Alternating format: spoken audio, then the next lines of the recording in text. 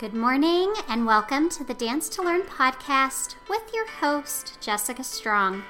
The Dance to Learn podcast is the place for dance educators and studio owners to get the best dance teacher resources, tips, and advice to help you dance, learn, and grow right along with your students.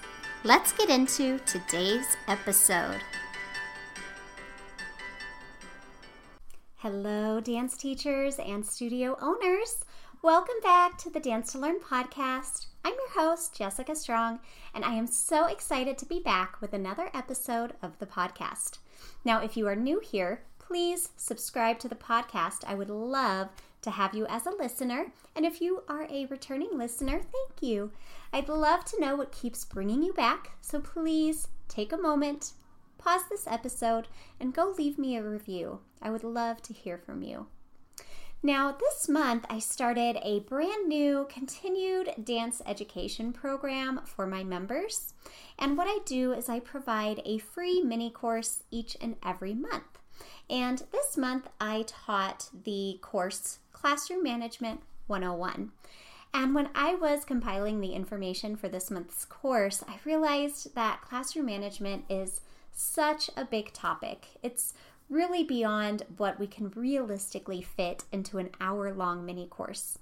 But regardless of that, a lot of great information was shared, and while I can't share everything from that members-only course, I did want to share with you my top 3 classroom management tricks with all of you, just because they are too good not to share. Now, my first classroom management trick I call my magic super glue, and I use this trick when it comes to waiting turns. Now, when I was a brand new dance teacher, I always had a problem with my dancers just running around the room as soon as I played the music. They would just get really excited and they just wanted to move, and honestly, that's understandable because they are in a dance class. But when it's time to dance across the floor or to practice our skills, I want to be able to focus on each dancer individually and not on a classroom full of free dancing ballerinas, although there is a time and place for that. So what I quickly realized was that I was probably expecting too much out of my preschool age dancers, to expect them to stand there and wait their turn. I think that was unrealistic because of course they wanted to move their feet when they heard the music. So what I decided was that I would have them sit down to see if that would work better, and it did. And so I came up with a quote, and I used this to train the dancers in my program, and it's dancers on their feet move their feet, but dancers on their seat wait their turn. My dancers were much more likely to wait their turn when they were sitting crisscross applesauce. But I still would have a few that would get really excited and start dancing around before it was time. So that's when I created the magic super glue trick. And so what you do is you have your dancers hold their hands out and you ask them what color super glue they want. Maybe it's pink, or maybe it's rainbow with sprinkles, or purple and blue with silver sparkles.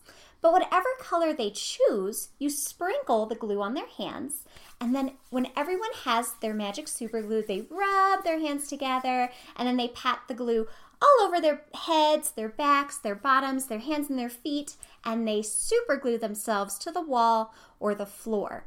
And then they can't have a turn until I come along and sprinkle some magic on their heads to release the magic super glue.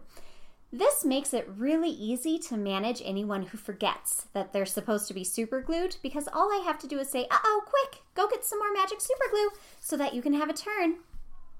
So the second trick that I want to tell you about today is my magic fairies, and I use this one primarily in my tap classes to keep all of those tiny tap shoes managed. The first thing we do is talk about how there are magic fairies that live in our studio. Now, you can also change fairies to dragons, mermaids, teddy bears, trolls, whatever creature you'd like. But the fairies that live in my classroom love watching dancers dance. They even learn all of the dance moves themselves. But what they don't love is when they hear really loud and sudden noises. This scares them away. Sudden noises could be when dancers start tapping their tap shoes when the teacher is talking, or even during transitions when the fairies aren't quite ready for it. Those loud sounds just scare them away, and if it happens enough, they will actually fly to other dance studios. So what we do is we give our fairies a warning. Here's how it works. When we start talking about the different parts of our tap shoes, we will sprinkle some magic pixie dust on our taps, or even the heel of our shoe. Then we'll slowly and quietly tap on the floor so we don't scare the fairies away. Now, I know, as the teacher, that these little ones, they want to get that energy out and they just want to hear those tap shoes. So what we do is we stop and we give the magic fairies a warning and we say, okay, magic fairies, we're going to get loud. You'd better hide. And then I count 1, 2, 3, and then we go crazy and those kids get to tap all of those little taps out.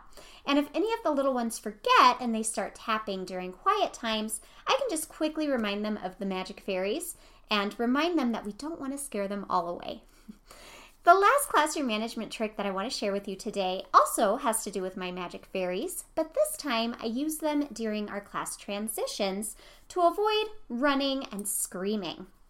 So this time, the magic fairies live on the walls of our classroom, and we want to catch a magic fairy, but in order to catch them, we have to move slowly and quietly. So we put on our tiptoes, and we quietly walk to where the wall is, where our magic fairies live, and shh, don't go too fast. Then when we all get to the magic fairy wall, we can catch our magic fairy, and we put it in our pocket, and we sit crisscross applesauce to keep it safe. I then ask all of my dancers to show me what color magic fairy they caught. Now this can also be extended to waiting turns because if a dancer starts to dance before their turn, all I have to do is quickly redirect them and say, oh my goodness, go catch a new magic fairy. You lost the last one. And that's it. Those are my 3 go-to classroom management tricks that I shared for my Classroom Management 101 mini course. Now, if you're curious about the full hour-long mini course, it is only available to Dance to Learn members. So I'll quickly share what our memberships are and what's included so you can join the Dance to Learn community as well. Now, I believe the most valuable membership is our Dance Educator membership. Now, this membership provides you with our entire library of done-for-you lesson plans, and these include the styles of creative dance, pre-ballet, and preschool hip-hop.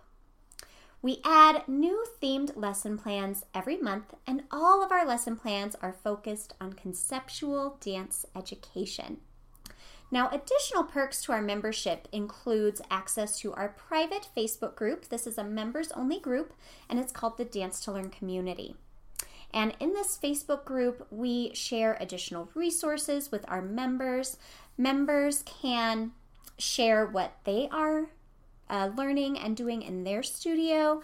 They can ask questions. They can seek tips and advice. It's just a really great community. Additionally, members of the Dance Educator membership receive 20% off any lesson plans that are released that aren't included in their membership.